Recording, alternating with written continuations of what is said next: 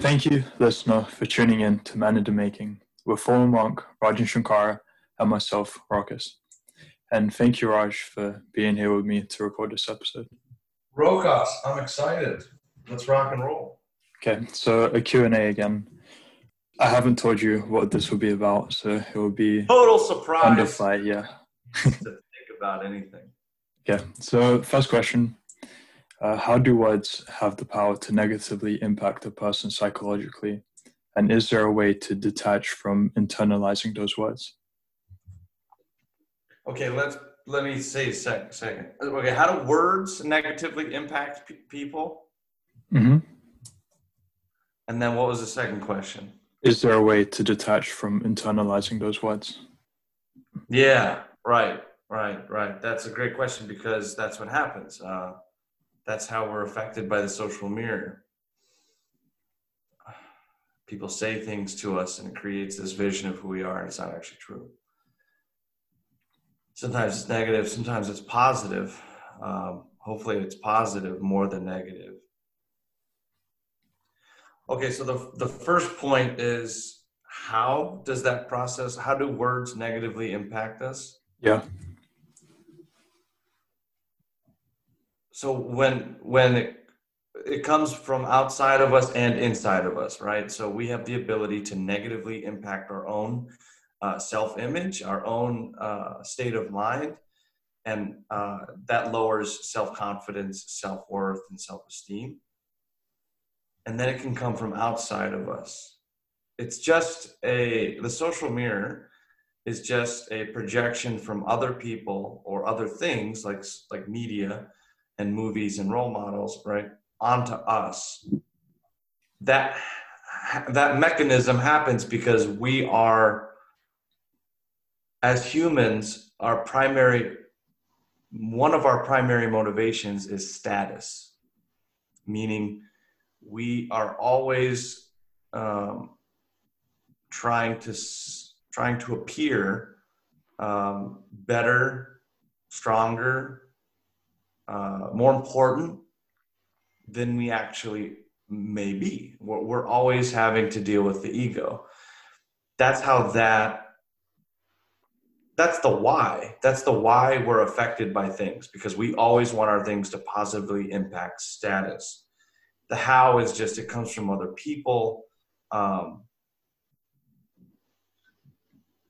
other factors like institutions, organizations we're involved in, anything outside of ourselves.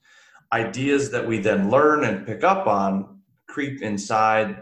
They stay there inside of us, and then it kind of infiltrates from within, and then all of a sudden we're filled with negative self-perception and who we're seeing in the mirror, right? We're kind of judging ourselves and we're creating this other person. I think that's why. I think that's how too. Does that make sense? How do you detach from, so as an example? Yeah, knowing that happens, how do you detach? But it's not the same. So let's say someone is saying something negative to another person. Let's say they're having an argument and person A is saying things to person B, like mean things, and you don't really pay attention to it. But if person A was saying those same things to you, then that would have an effect on you and it would raise emotions. So why do those same words, why do you not feel really anything when they're being said to someone else, but you internalize it when it's being said to you? And how do you not do that? Because I've tried like not internalizing it, but it just by knowing that how it works, like that doesn't help not internalizing it. Yeah, it takes practice, and so when it's said to someone else, right, it's not being said to you. So if you're status, if you're an ego, if you're a fleshy ego machine, and commands are being inputted into you, you pay attention and you're affected by them. But if it's happening to another system outside of yourself, it's another independent machine. It's another system that is not. Your status does not change if theirs is, unless it's someone close to you, right? If it's that's how we get affected, and we can be we can become frustrated when someone close to us is, what's the word I'm trying to think of, when they're if someone is disrespected in front of you that you love or care about, then we have the ability to kind of link our status together, link our history together, and then all of a sudden it makes us furious because it's a community kind of status. But if it's someone you don't know, or you're not necessarily attached to this other person being negatively impacted, you're not the one being spoken to. You're kind of an individual at that moment. And when it's said to you, you have to practice. There's practice involved, but if you zoom out in the great big scheme of things,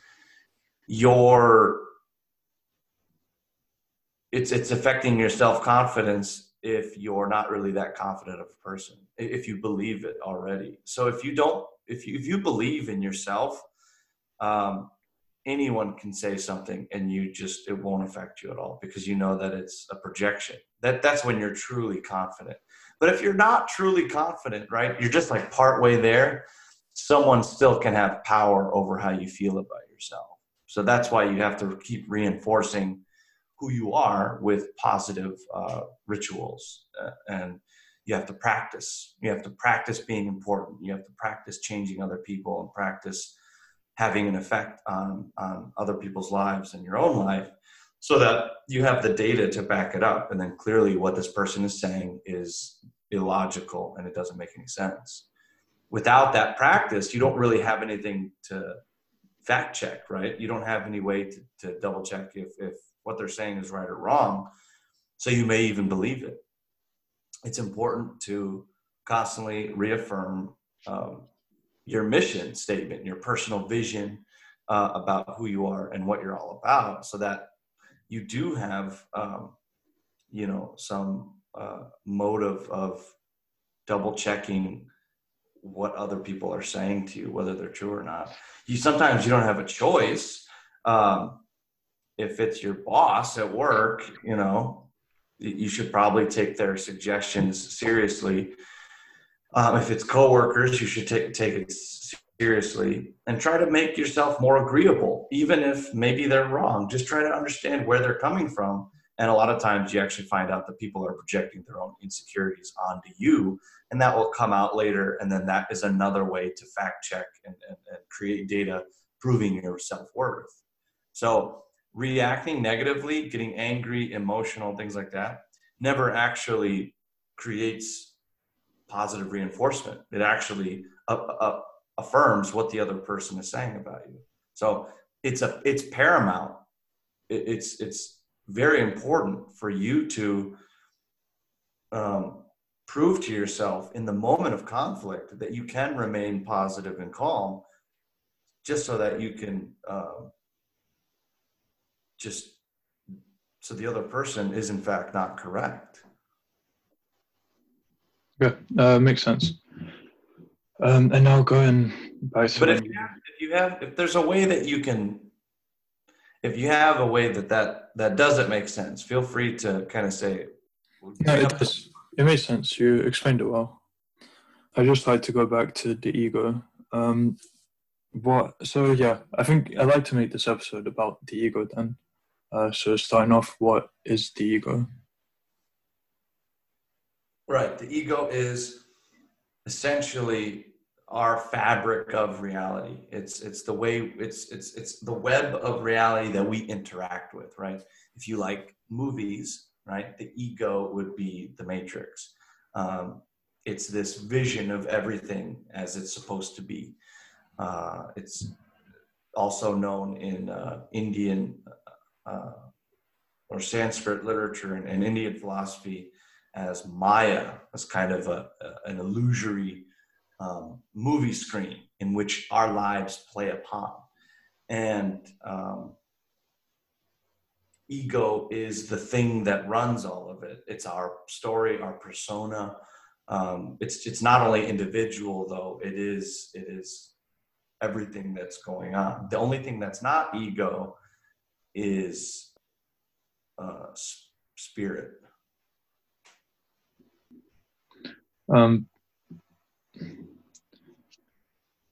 So if you say the ego is everything that's going on, what about the ego in a person? Like when it tries to protect you, why does it do that? Yeah, our instinctive drive. The ego is built in with three protocols or three systems that say we do certain things. One of them is an instinctive part of the mind. It's an instinctive survival mechanism, fight or flight, protection, or defense and security, things like that, survival. The other one is intellectual, the ability to think and question, and then intuition, the ability to just know. So those are all built into ego, thankfully. So the intellectual part of the ego, that I'm presuming links back to when you mentioned statuses. So yeah, something to add. Everywhere around us, like we have hierarchies. Whatever groups we're in, maybe friend group, that's hierarchy. Our Indian, even for me, let's say university, I'm sure there are like several hierarchies that happen there. So yeah. So is it the ego that's trying to climb the hierarchy? Yeah, it's survival changes. The values of survival are also on a hierarchy. If we're good at one thing, the novelty of the world allows us to then be better at another thing. So if I go from an apartment to a house, the ego and our status says, okay, a house is good, but that person has a bigger house, or that person has more than one house. I can do that. I can do that. I can do that. And status, we're always kind of looking at as how high can we achieve. And that's what makes this world so exciting. It is an adventure of status. And the key is to not, that's getting ahead of myself, but I know that how that sounds, to always want something more and more and more, it can get exhausting. And it is exhausting. And it will kill you if you're not careful, if you don't have balance, and if you don't get your security with it. Status and ego need to be looked at as tools in order to have a fulfilling lifestyle and where you can help more people at a bigger scale, and live a more comfortable existence. It will essentially eat you alive if you're never satisfied with where you are. So it's that being and becoming. We're always trying to get better, but at the same time, where we are is also the best it can ever be. As long as we're secure inside of ourselves, the outer gains will not inflate ego to the point of taking over the spiritual side of us or the intuition. And it's interesting that you put it like that, because I tend to hear things like you should try to get rid of your ego because it makes you a bad person and things like that. But you're saying it helps lead a fulfilling life, which is an interesting perspective. Right. You're right. You're absolutely right. That is the common belief and the cliche kind of saying. But it's not true, because ego is so important. All of this stuff in life is important.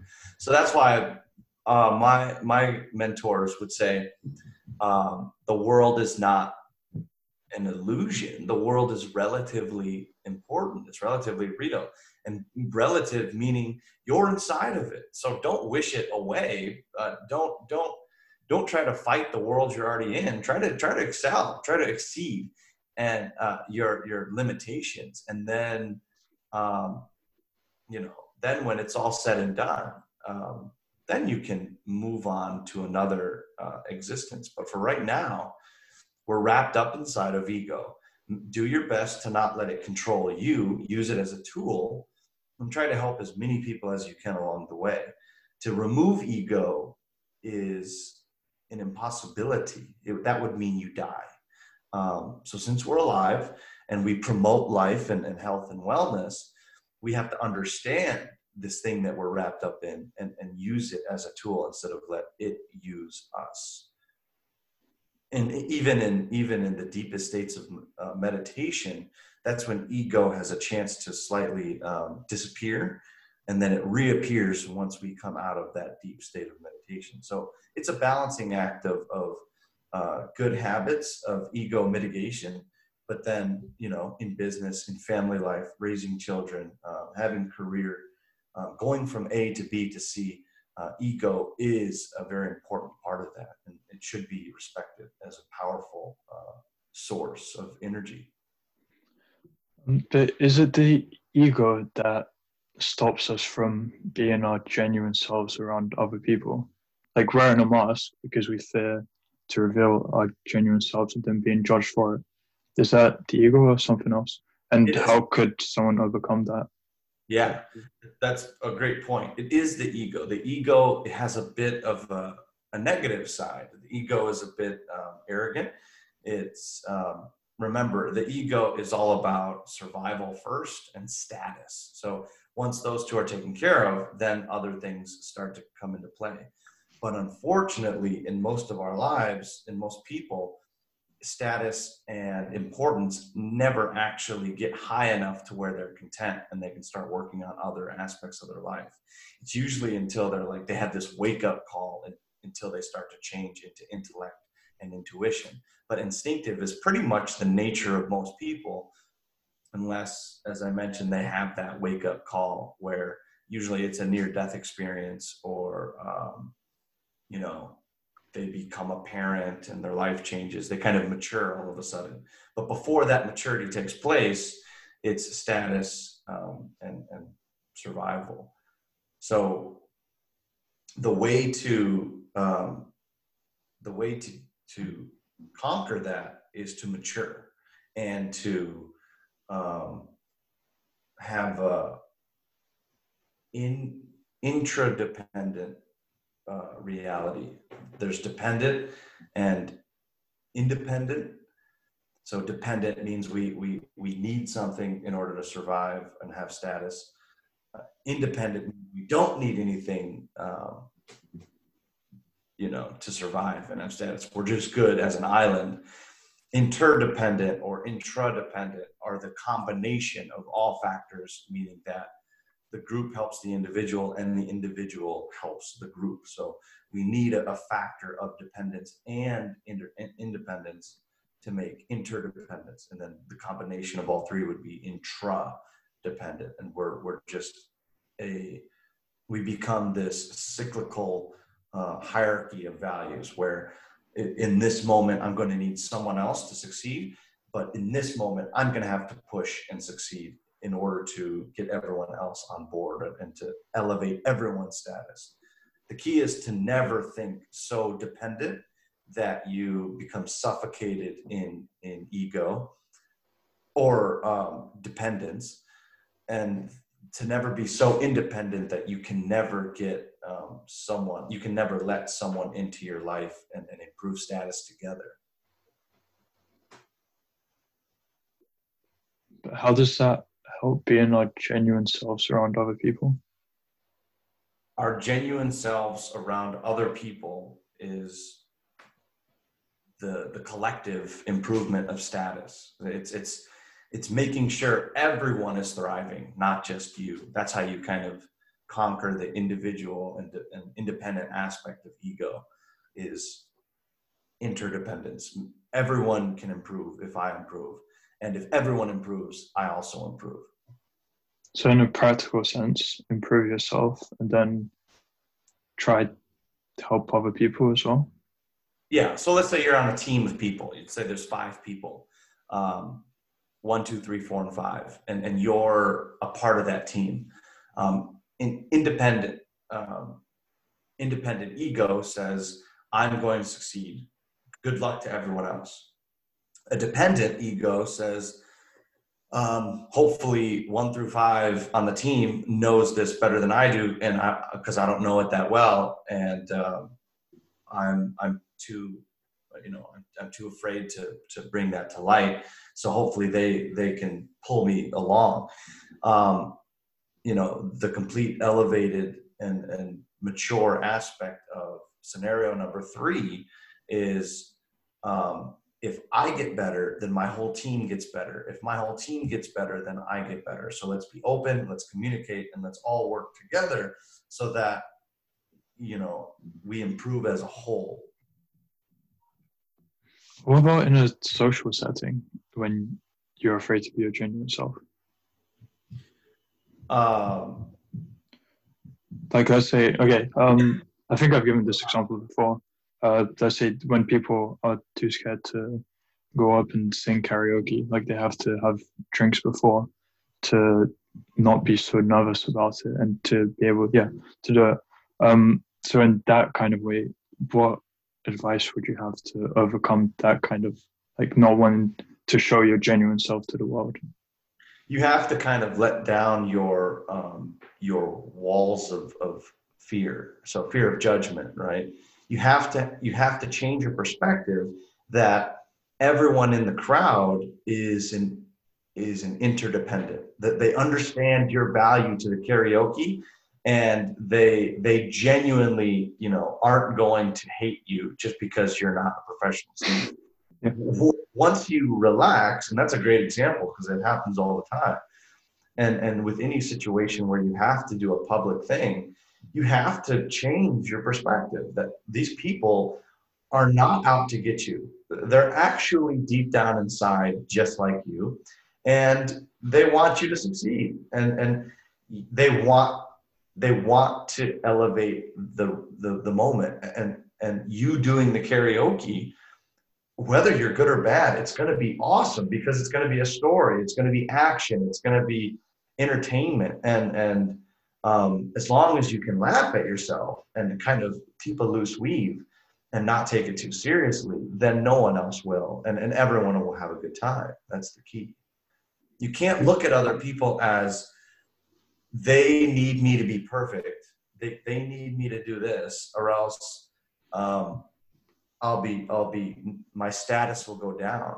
In fact, it's kind of being bad at karaoke is like the essence of karaoke. It's what makes it amazing. And to shy away from that is to not even understand the culture of karaoke. But I know what you mean. Yeah, I really like the answer. I think that's what I was trying to get at. And I think something I should have asked before. So you mentioned the spirit being separate from the ego. So what kind of a relationship does the spirit and ego have? So the spirit can detach from the ego and use it as a tool and help navigate life through it. It's the operating system, right? So the user, being the spirit, has a difficult time manipulating the world, right? It can get into the mind. Spirit can definitely infiltrate mind and use it, and brain. But to move something in the world, to move matter, we need the physical body, right? It's that way to bridge the gap between spirit and the world. So we use ego and body as these tools, and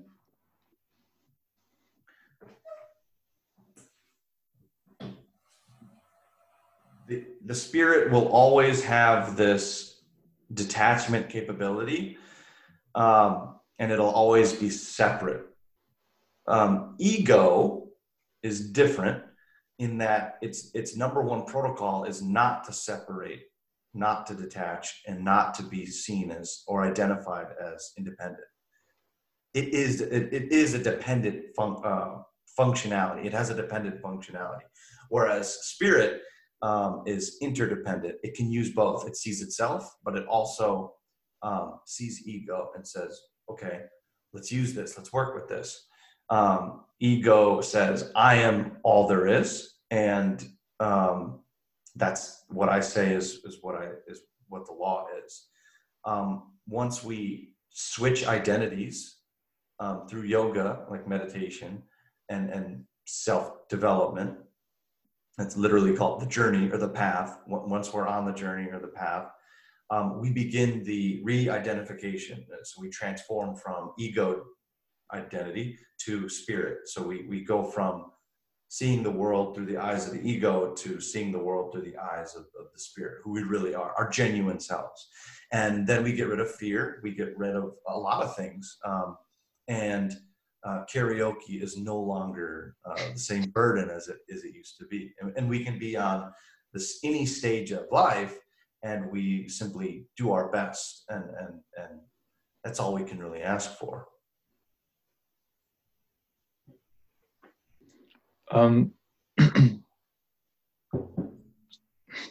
So I zoned out for the first part.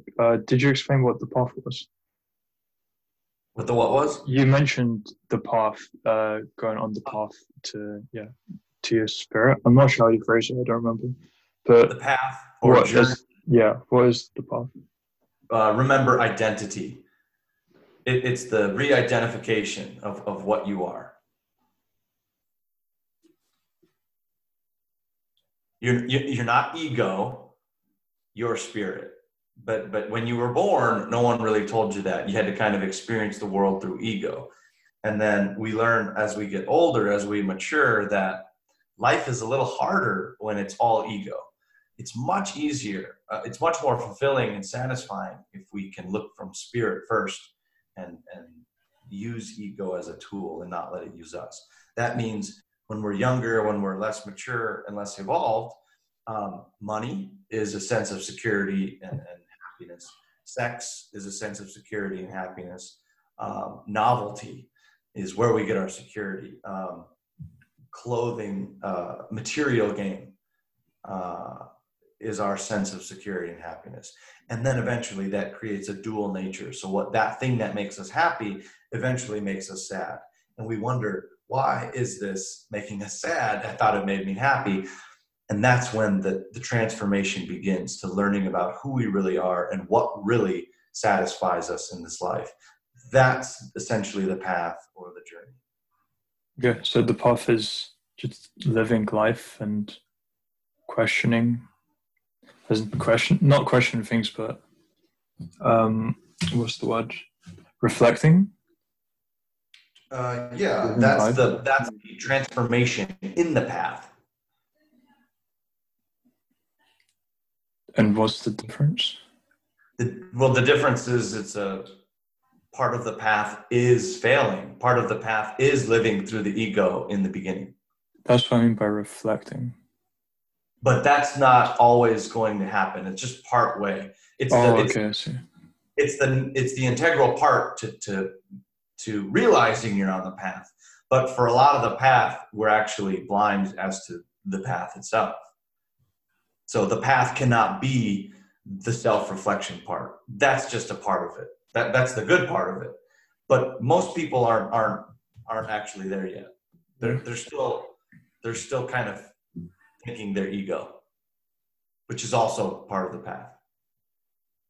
Okay. So everything, life is the path.